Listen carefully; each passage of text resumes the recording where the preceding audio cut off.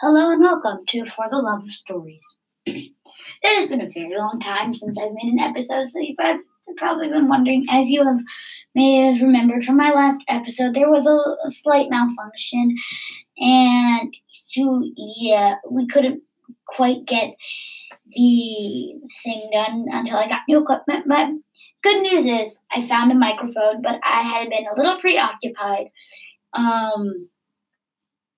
So, yes, if you haven't watched this already, then you won't know this. But the winner has been announced of the voice message competition. There you can watch the winner's announced video.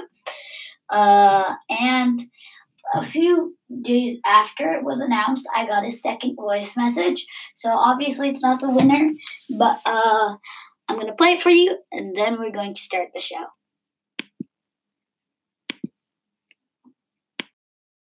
Hey Jonah, it's me, Cecilia. I just wanted to leave you a message because, you're doing a great job. Also, I started an Anchor account too, but more on you. So, I love your podcast, and keep up the good work. See ya. Okay, thank you, Cecilia. She was in the last episode. Next thing you know, you're going to be the spokesperson for the show. But let's get to the story. Far from where you live, on an island, specifically in a town that had been nearly destroyed, in a rich inn called Lipnock, there was an event, a celebration. It had not been meant to celebrate, but many had come around. A traitor to the town now sat on the most feared weapon in all of creation. No one has any name for it, but it can suck the power, life, feeling out of anyone.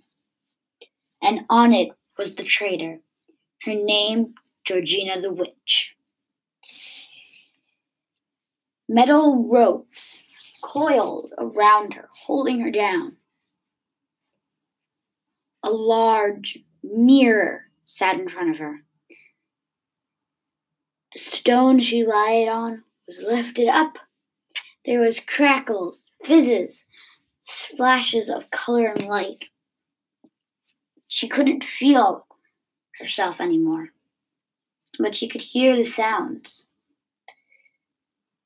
And then, all of a sudden, she was lying on the floor, powerless, weak. Suddenly there was a thump, thump, thump from right near the entrance. The people seemed more interested in that than Georgina at this point. Thump, thump, thump, thump. People were going down the path to see what was happening. Thump, thump, thump. Screams, yells. People were screeching, "Help! Help!" at the top of their lungs. More light burst through the room. People were sent flying backwards. Georgina slid across the floor into the entrance. She slid around a corner and ran out. She felt as if it was better for her to crawl. She was in so much pain from the sucking. She had no idea what the light was, but the steady thump, thump, thump was so loud at this point that Georgina feared for her life. She got to the exit and jumped out, only to see a horrible sight. The entire town was burning again. Soul Crushers, helpers, flying in every direction. People screaming as they exploded into light. People ran, calling out screams like, "Save yourself from the cursors!"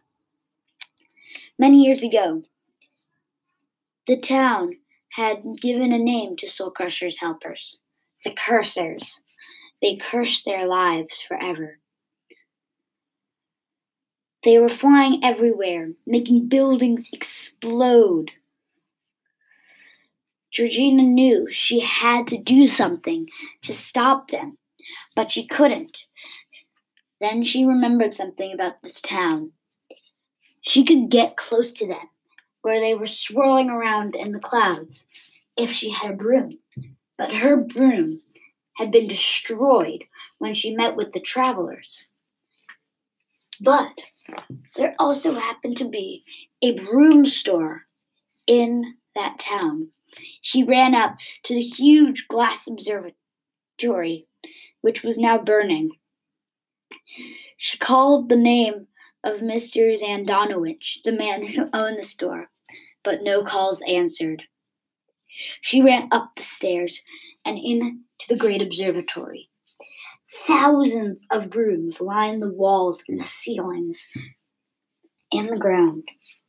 Georgina found one that looked most suitable for her, got on it, and began to fly. Just as it did, the fire reached the observatory, and the brooms began to explode. Everywhere there was a horrible cracking noise. Bam! Crack! Bam! Crack! Bam! Crack! Bam! Crack! Bam!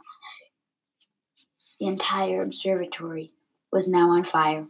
Georgina pulled out her coiled snake wand, pointed it at the top of the observatory, and said, "Break." Within seconds, there was a horrible smash, and all of the glass came raining into the fire. Nothing hit Georgina. She was safe as she flew out of the observatory and into the clouds. She watched upon the burning town, the town that had suffered so much. She pulled out her own wand, pointed it at the town, and said, "Stop the fires."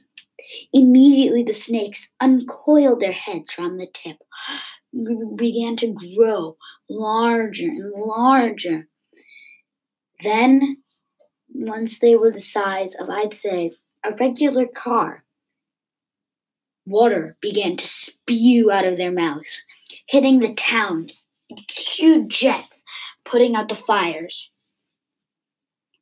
Georgina continued to fly over the town until she reached where she needed to be, the middle of the town where all the cursors were. She began to shoot little sparks from her wand, and the cursors were hit with them, and souls flew out of their hands and into people.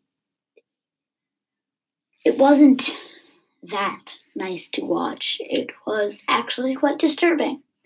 People were running, screaming as they exploded into light, and then suddenly they became whole again.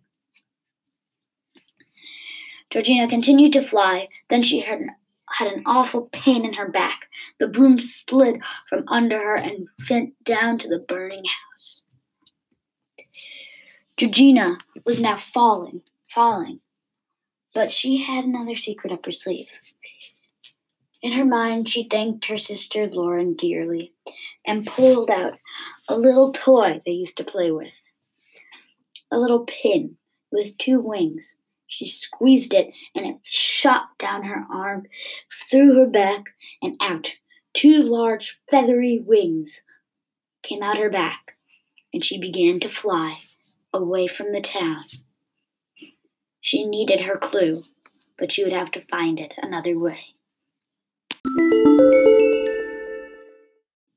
To be continued, please come again, and I will finish the story in the Cursors Part 2, and also look out for the trailer of the next story that I'll be telling, as we are actually coming close to the end of Georgina the Witch. Bye.